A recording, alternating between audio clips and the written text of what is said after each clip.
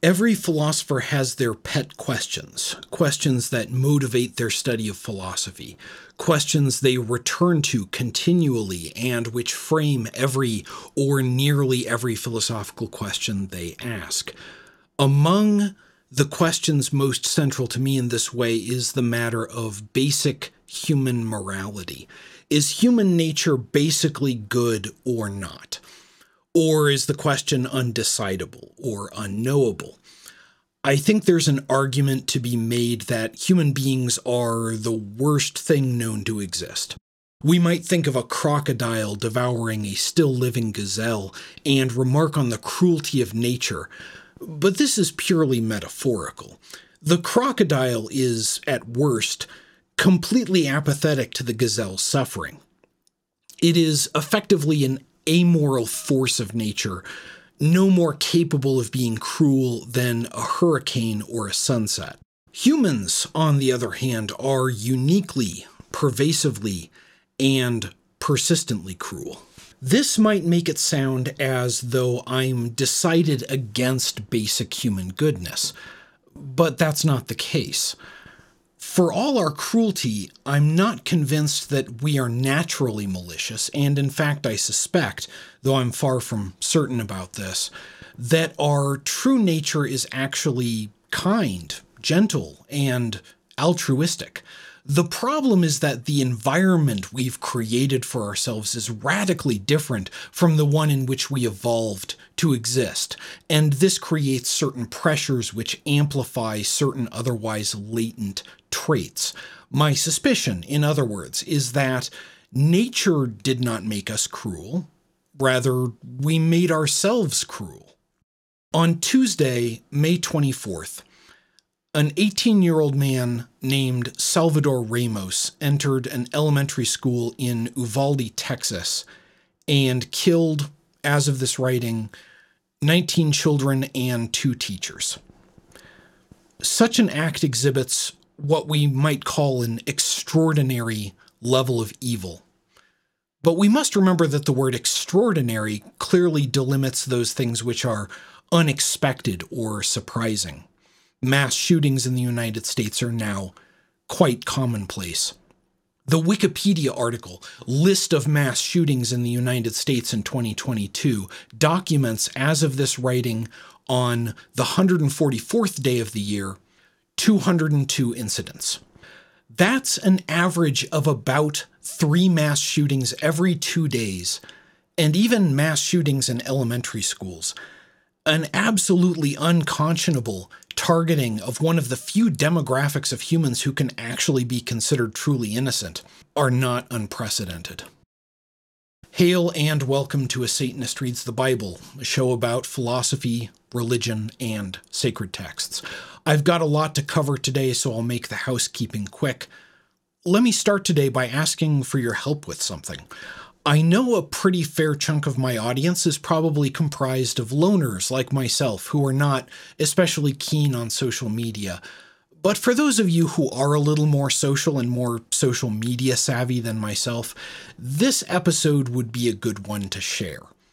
Not only am I proud of the research and writing I've done for this episode, this is an important subject to talk about, and I think that I've landed on an important point about the underlying causes of the phenomenon of American mass shootings.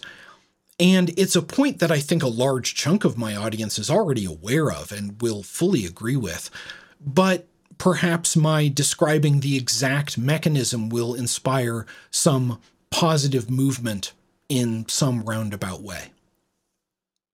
This show is made possible thanks in large part to my patrons on Patreon, who support my work with small monthly contributions. I'd like to welcome Ben Cooperman, M. Kalen M., and Nix to the roster. Thanks so much for signing on. I really appreciate it. Patrons have access to special features like updates about my work and the show's Discord channel. There have been some really interesting discussions on there recently. It's really a great community, and I'd love to keep growing it, so I hope you'll stop by patreon.com/A Satanist Reads the Bible to find out more. And now back to today's episode, mass shootings and the dialectic of patriarchy. One of the articles I read in the course of researching for this essay is titled, "Children Deserve the Honest Truth About Mass Shootings" by Carolyn Mims Nice.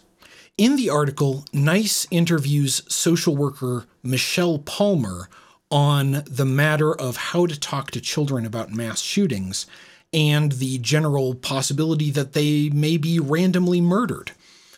It's a great article and a great interview with lots of good information for parents, but it's also absolutely heartrending and clearly indicates to me that our society is very deeply broken. I've seen articles and posts making statements to the effect of, "America has a mental health problem disguised as a gun problem." This suggests that what appears to be a gun problem is in fact not a gun problem, but rather a mental health problem.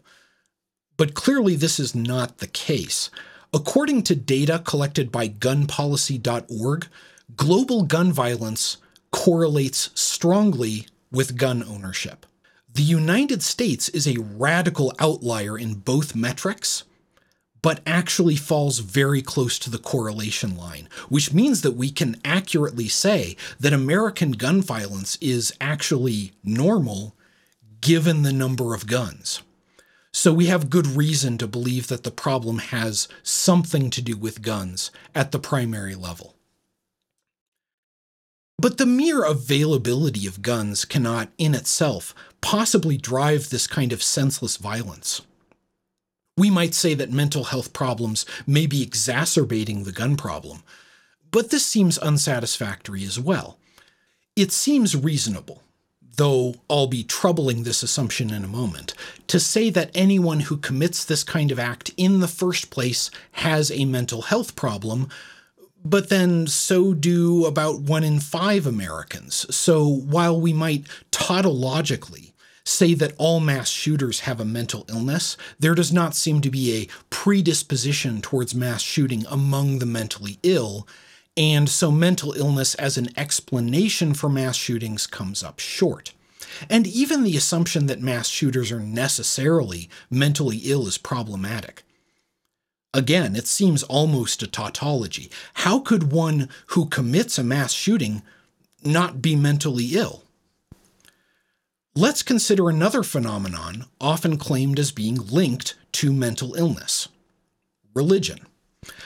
I've seen numerous claims on the internet and elsewhere that religion is a mental illness because it involves delusional beliefs. Atheist thought leader Sam Harris famously stated, "If you wake up tomorrow morning thinking that saying a few Latin words over your pancakes is going to turn them into the body of Elvis Presley, you have lost your mind. But if you think more or less the same thing about a cracker and the body of Jesus, you're just a Catholic." And Harris is likely correct that both claims have the same ontological status, that they're both completely false, but that doesn't make them equivalent in other respects. Let's proceed under the assumption that the claims of at least some religions are false.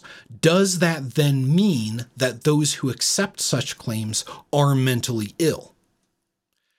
This is clearly not the case.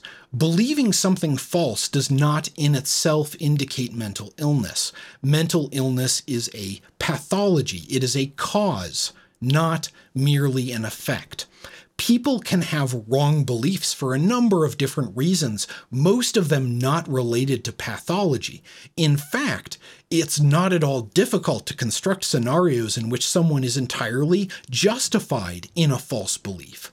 And if someone then acts on those beliefs, we may even be able to say that they are acting rationally, given that they believe what they believe. With this in mind, let us consider the motives of another recent shooter, Peyton Gendron, who on May 14th killed 10 people in a supermarket in Buffalo, New York. Gendron, a self-described fascist, white supremacist, and anti-Semite, subscribed to a racist theory known as white replacement. The idea behind white replacement is that some group, typically Jews or liberals, are trying to replace white people with demographics that are more favorable towards their agendas. Those who believe the theory have described it as a kind of genocide against white people. Of course, the entire idea is ridiculous. Shifts in American demographics are part of long trends that are largely understood, and there's no reason whatsoever to believe that there's any sort of sinister intention driving those trends. Regardless, this bizarre and racist conspiracy theory has established itself in mainstream political discourse, having been repeated by the popular pundit Tucker Carlson and Iowa Republican Representative Steve King. Gendron's belief in this theory was no symptom of mental illness, but rather the result of successful programs of propaganda and indoctrination by public figures, and of a manifest failure of critical thinking. And if we take Gendron's belief in white replacement as a given, his actions become entirely rational. If he believed that he and his people were the target of a genocide, then it is reasonable to expect that he would try to fight back against this in some way. The broader problem, then, cannot be ascribed to mental illness. The general situation of frequent mass shootings was not always the case. April 20th, 1999, the day of the Columbine High School massacre, was one of my final days in my own high school, only about 10 miles away. Shock at the incident was widespread. I remember being shocked as well, but not entirely surprised. As it turns out, I had a great deal in common with the shooters. We listened to the same music, played the same games, had the same fantasies of murdering the people who had tormented us for our entire lives. I was a weird kid, as such things go. A sensitive, socially awkward cis boy with a decidedly feminine appearance who grew his hair long and listened to heavy metal. I was teased, tormented, and on occasion physically assaulted on a regular basis for almost my entire childhood. I was told by my parents and teachers that this was normal. The most popular students were often the same ones who brutalized me, and I thought it monstrously unjust that they should have adoration and I scorn. But I had no recourse. I couldn't fight back as I was smaller and weaker than they. I could excel at my schoolwork, but that only made them resent me. And so I found my revenge in my daydreams, in which I murdered each and every one of them. The difference between me and the Columbine shooters is not a moral one, but rather purely circumstantial. It's merely a matter of access to weaponry. Had I guns, I may well have used them. My intention here is not to mount a moral defense of people who shoot up elementary schools, only to recognize that my reasonable reaction to oppressive circumstances put me in a position in which I felt that evil was my only recourse. I don't believe this excuses acts of evil, but it does clarify for us that evil is not simply a matter of individual choice. Evil is about our relationships to each other. It is necessarily social in nature. And as we are social creatures, both motivated by our biological sociality and individually shaped by our social environments, evil cannot be considered apart from that context, and this leads us to consider our moral history. Humans have been around for hundreds of thousands or even millions of years, depending on how you count. But this sort of intraspecies violence, this trend of malicious attacks on the innocent, is new. What changed? Because humans have not always been this way. In these last couple of centuries, not only the scale of cruelty, but its intensity have radically amplified. The cruelty is worse, and there's more of it. Is it merely a matter of technological capacity? Have we always been this way, lacking only the means to carry out our darkest wishes? Or have we, by being the one creature capable of modifying the circumstances of their existence and actually having done so, altered as well our basic moral character? There's an interesting book by German philologist and student of Greek religion Walter Burkert named Homo Nicans, which examines the practices of sacrifice in ancient Greek religion. Burkert reminds us that humans did not evolve to be hunters and killers. We evolved from other primates who were omnivorous by nature but whose diet was primarily herbivorous. We became hunters as a matter of necessity and opportunity, and, as Burkert describes, we created sacrificial rituals as a means of mediating between these dual aspects of our nature.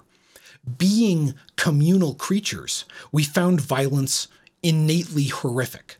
It caused us anxiety and guilt, and we established these rituals almost as a kind of therapy. This concept was explored as well, albeit more abstractly, in the contemporaneous work of French philosopher Georges Bataille, who described how sacrifice allowed us to return the animal to the lost intimacy from which we had appropriated it and turned it into an object of utility. A decade earlier, the anthropologist Desmond Morris described in his book The Human Zoo how the radical increase in human population density since the advent of agriculture has brought about a similarly radical change in our biological sociality.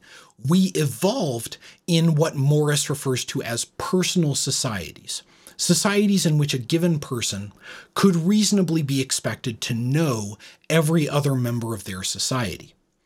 Although we were hostile towards outsiders, we were, internal to these societies, altruistic towards and cooperative with our fellow humans. Post-agricultural revolution, however, we transitioned to life in impersonal societies in which no one person could possibly know every other member of their community. This brought with it certain changes. To put it simply, our biological sociality functions differently within impersonal societies than in the personal societies in which that sociality evolved in the first place, and these changes were largely negative in nature and have since been magnified by our technology. Let's consider technology as amplification.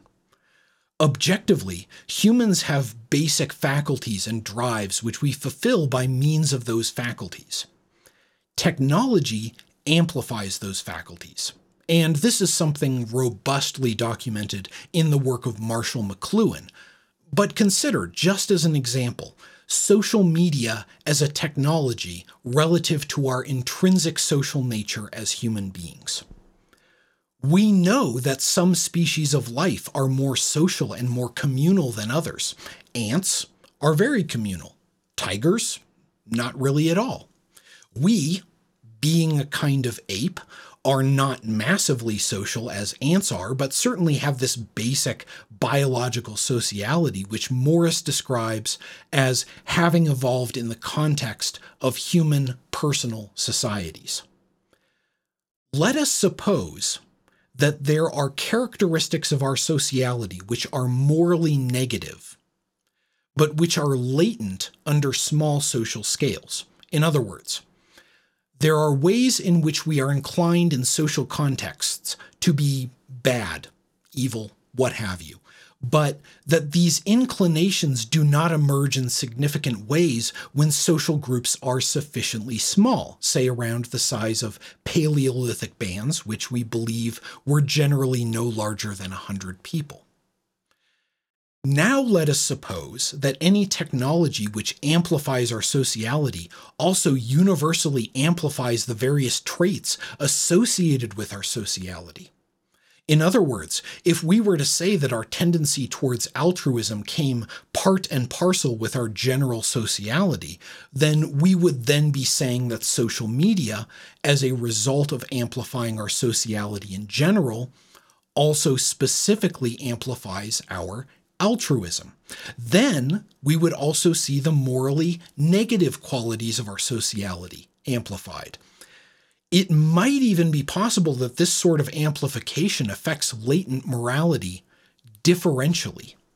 In other words, technology may amplify the negative traits more than the positive ones, or may amplify negative traits and repress positive ones. I think that in any case, that general trend explains the chaotic and violent behaviors we're observing within our society right now. What I'm saying here is that we may be able to look at human behavior the same way that we look at the Big Bang. Over the last couple hundred years that we've been observing the large-scale structure of the universe, we've been observing that everything everywhere is flying away from us at a rate that varies with distance. What does this mean? It means that the universe is expanding everywhere. From this empirical situation, we then reasoned backwards to the Big Bang. If space expands as time progresses, then it contracts as time recedes, and as we run the clock backwards, the universe approaches infinite density everywhere. Similarly, human behavior is approaching greater and greater extremes. More violence, more cruelty, bigger wars, greater oppression. Now, human behavior is dynamic and unpredictable. We may not be able to say that human aggression, violence, hatred, etc. have always been increasing from some idyllic state. However, we can, at the least, say that we are not always like this, because we haven't always been like this. There is at least the possibility of variance in our negative traits. What is it that is driving that variation? As I've described, I suspect technology and population as being primarily responsible. Both are amplifiers. What we do naturally, we do to a greater extent through our technology. What we do because of our social condition, we do to a greater extent as our population grows at an exponential rate. But what this reveals is that we are, in fact, basically good. In this sense, the fallen nature arguments of religion are correct. We descend from some more natural state in which we were morally better creatures because our negative potentials were latent. Either we tend towards this state periodically, or we have been descending away from it for our entire existence. Take cruelty, for example. What incentivizes cruel behavior? Seems to me that there's not much incentive for cruelty within a Paleolithic band. There may be an incentive for strong aggression against other bands, but there would seem to be no purpose whatsoever towards cruel behavior in general. What would it accomplish? Cruelty, it seems to me, mainly acquires usefulness at larger social scales. In bands, it is not difficult to enforce a behavioral culture in which certain actions are taboo. Everyone can keep tabs on everyone else, and the leaders of the bands could reasonably be expected to know the goings-on of 100 or so people. But when you get early monarchs, like the pharaohs of ancient Egypt, if they wanted to enforce a certain behavior or taboo, there's no way that they can be sure that every one of their hundreds of thousands of subjects is behaving in that way. But they can make an example of anyone who behaves otherwise, ensuring that the risk of getting caught, the probability of getting caught combined with the consequences of getting caught, exceeds any possible benefit that might come from, for example, stealing grain from the royal granary. What remains is necessarily that we are better, essentially, than we are presently acting. This gives us reason for hope. So then, what can actually be done to address this epidemic of violence? Remember what I mentioned earlier, that the level of gun violence in America is actually very close to the global norm, given the level of gun ownership in America. That means that it's likely that the problem can be substantially ameliorated by reducing the number of guns in private ownership. We have good reason to believe that such measures would be effective because we've tried them before, and we have evidence that they worked. In 1994, the US Congress passed a 10-year ban on the manufacture of assault weapons for sale to civilians.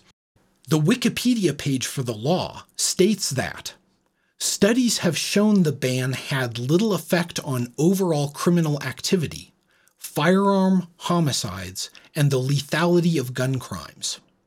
However, the section documenting this claim is much less conclusive, with one study mentioned reporting a 70% decrease in mass shooting fatalities during the period, and a more recent report that I found that is not included in the Wikipedia page documents a, quoting, significant decrease in firearm-related homicides in 3 of the most dangerous cities in the United States during the period when the law was in effect. Even if we were to look at the data and decide that they're insufficiently conclusive, reducing the availability of guns still seems like a reasonable starting point for addressing the problem. After all, there are no studies that I've been able to find suggesting that mass shooting fatalities increased during the ban. So if such a ban certainly wouldn't make things worse and might make things better, why not start there? Here, we'll run into the counterclaim that the loss of freedom to own powerful firearms is worse than whatever good might be accomplished by such restrictions. Such claims often fall back on the Second Amendment to the U.S. Constitution, so let's take a look at that. The full text of the amendment reads as follows: "A well-regulated militia being necessary to the security of a free state, the right of the people to keep and bear arms shall not be infringed." Now, there are 3 general approaches to interpreting the Constitution of the United States. The only one of these that I consider the least bit reasonable is called judicial pragmatism, and holds that the Constitution is a living document that needs to adapt to the changing reality of the nation. Another approach, originalism, holds that the Constitution should be interpreted according to the intentions of those who wrote it, and yet another, textualism, holds that we should precisely follow the exact wording of the document. But these are completely absurd. The authors of the Constitution could not possibly have predicted or even comprehended contemporary American society and its technological circumstances. Nor does it make moral sense to strictly adhere to the guidance of genocidal, slave-owning patriarchs, even if we were to grant that their ideas about democratic government were fundamentally sound. Given such interpretive approaches, it seems clear to me that the Constitution is fully compatible with strong restrictions on gun ownership. Looking at it logically, the stricture against infringing upon the right of the people to keep and bear arms is dependent on a well-regulated militia being necessary to the security of free states. However, there are numerous examples of states which are free and secure, but which do not have militias of any sort. Take Norway and Japan as examples. Logically, if the antecedent of a hypothetical is false, then the consequent need not be true. And so infringement of this right is entirely constitutional, given that it is not the case that militias are necessary to the security of free states.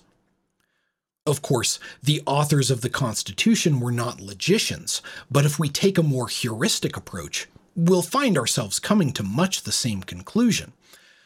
The right of the people to keep and bear arms is presented in the text in the context of 2 things: well-regulated militias and the security and freedom of the state.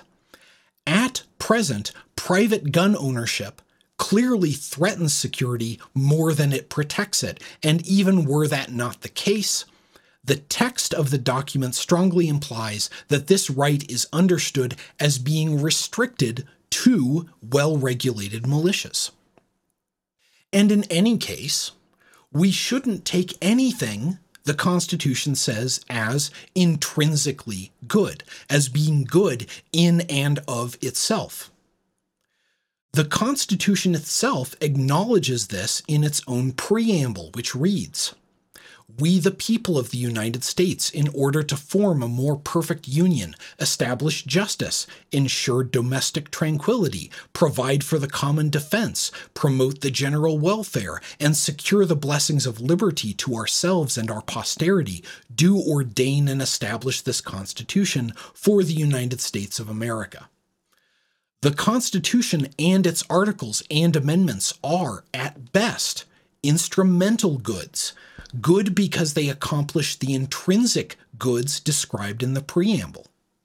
If they fail to establish justice, ensure domestic tranquility, promote the general welfare, secure the blessings of liberty for anyone, or to accomplish any other good, then we should discard them and replace them with more effective ones. Of course, any measures directed against the instrumental means of carrying out mass shootings will only address the symptoms of the larger problem, doing little or nothing to address the underlying cause. If someone wants to kill a large number of people, preventing him from getting the weapons to do so will not change the fact that he wanted to do so in the first place, and he may be able to find an alternative way of accomplishing this goal. Speaking at a press conference held by the National Rifle Association after the 2012 Sandy Hook Elementary School shooting, NRA CEO Wayne LaPierre said, "The truth is that our society is populated by an unknown number of genuine monsters. People that are so deranged, so evil, so possessed by voices and driven by demons, that no sane person can ever possibly comprehend them." So the claim being made here is that some people are just like this, and there's nothing we can really do about it. And perhaps this is true, but this does not describe the profile of many mass shooters. As I mentioned earlier, the motives of the Buffalo supermarket shooter were entirely comprehensible. The voices that possessed him were those of Fox News. Shooters very often have aggressive personalities, and that's not at all incomprehensible. I think all of us have, at one time or another, done something out of anger that we later regretted. That doesn't excuse or even compare to shootings, but it does make them at least comprehensible to us. Many shooters were bullied or abused, and again, that doesn't excuse anything, but we can at least understand people lashing out violently when the world has treated them badly. I want to be very clear about this. These aren't excuses or exculpations of any sort. These actions are deranged and evil. LaPierre was entirely correct about that. What he was wrong about was that these people are incomprehensible monsters whose motives and behaviors are mysterious and inexplicable to us. Here's a question. If LaPierre's monster theory is correct, why are almost all the shooters men? A Statista survey which looked at 128 shootings committed in the US between 1982 and 2022 found that only 3 were committed by women. But psychopathy, while not being evenly split by gender, is fairly close. And in general, if the propensity for mass shooting is indeed random, shouldn't we expect the numbers to be more evenly matched when broken down along gender lines? Even if we were to say that anyone can be one of LaPierre's monsters, but that only men are ultimately socialized so as to commit a shooting, or if we were to say that there are non-random factors which cause more men to be monsters than women, shouldn't we be looking at those causes as being causal in mass shootings? So no, We shouldn't accept Lapierre's claim that shootings are randomly caused by inscrutable monsters. The data confirm with as near certainty as we can find in anything that there are non-random causes at work, causes to which men are almost uniquely susceptible. So we must ask, what social and biological phenomena affect men in particular, men of all races and ethnicities? Shooters break down along those lines more or less proportionally, but almost never other kinds of people. What is different about being a man, physically, and within the context of society? There may be other contributing factors that are more universal, but there is at least one thing about men that only they experience that tips them over the edge. I'm speculating a bit here, but here's my thinking. Of such forces, the strongest one is patriarchy. Patriarchy is one of the strongest social forces, period, and being largely about sex and gender itself, it affects people of different sexes and genders in different ways. How does it affect men in particular? Well, in order for patriarchy to operate, men in general must feel entitled to dominance. If you had men in general saying things like, hey, maybe it isn't supposed to be just us in charge, the whole thing would fall apart. So 1, men in general need to believe that things are supposed to be like this. 2, being that it is unjust that the people in charge are primarily men, there's resistance to patriarchy, and men must maintain dominance in the face of this resistance, which means, again, they have to believe that things are supposed to be like this. And they also must be willing to establish, maintain, and defend the status quo. Now, suppose this resistance were ever to become forceful, as it justly might in the face of such injustice. Then the status quo must be maintained by force, and by greater force than is presented by the resistance. So, in order to maintain itself, and the power, status, and wealth that it entails, the patriarchy is going to construct society so that men believe and feel this way. And it's going to go about this in various ways. Media, institutions like the police and the military, religion. It need not even be consciously driven by malicious actors, although I suspect that in some cases it may well be. The point is, if there weren't forces working to that effect, we wouldn't have the patriarchy in the first place. The problem is, though, all of this entitlement and aggression needs to be controlled. The patriarchy has to maintain not only its own abstract power structure in which men in general have headship, but also the specific and concrete power structures of our real society, in which certain men in particular have the most power. So there's a balance that has to be maintained between inspiring violence and suppressing it. Tip too far in one direction, the patriarchy collapses.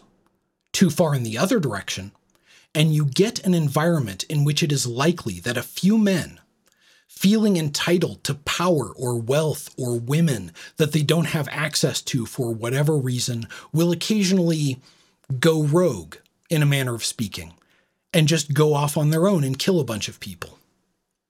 And that's exactly what we see. Furthermore, the incentive would be to push towards that side of the balance, rather than risk the collapse of the patriarchal power structures of society. To sum it up, I think that mass shootings are the latent and intrinsic violence of the patriarchy spilling over the boundaries in which the patriarchs work to contain and control it. That's all for today. I've actually got several more episodes at this point that are mostly written, so I'm optimistic that I'll be able to get another episode out your way this month, possibly even 2. A Satanist Reads the Bible is written, produced, edited, and scored by me, Todd Billsborough, with the support of my partner, my patrons, and my audience. Thanks for joining me today. Ahoj, Satana.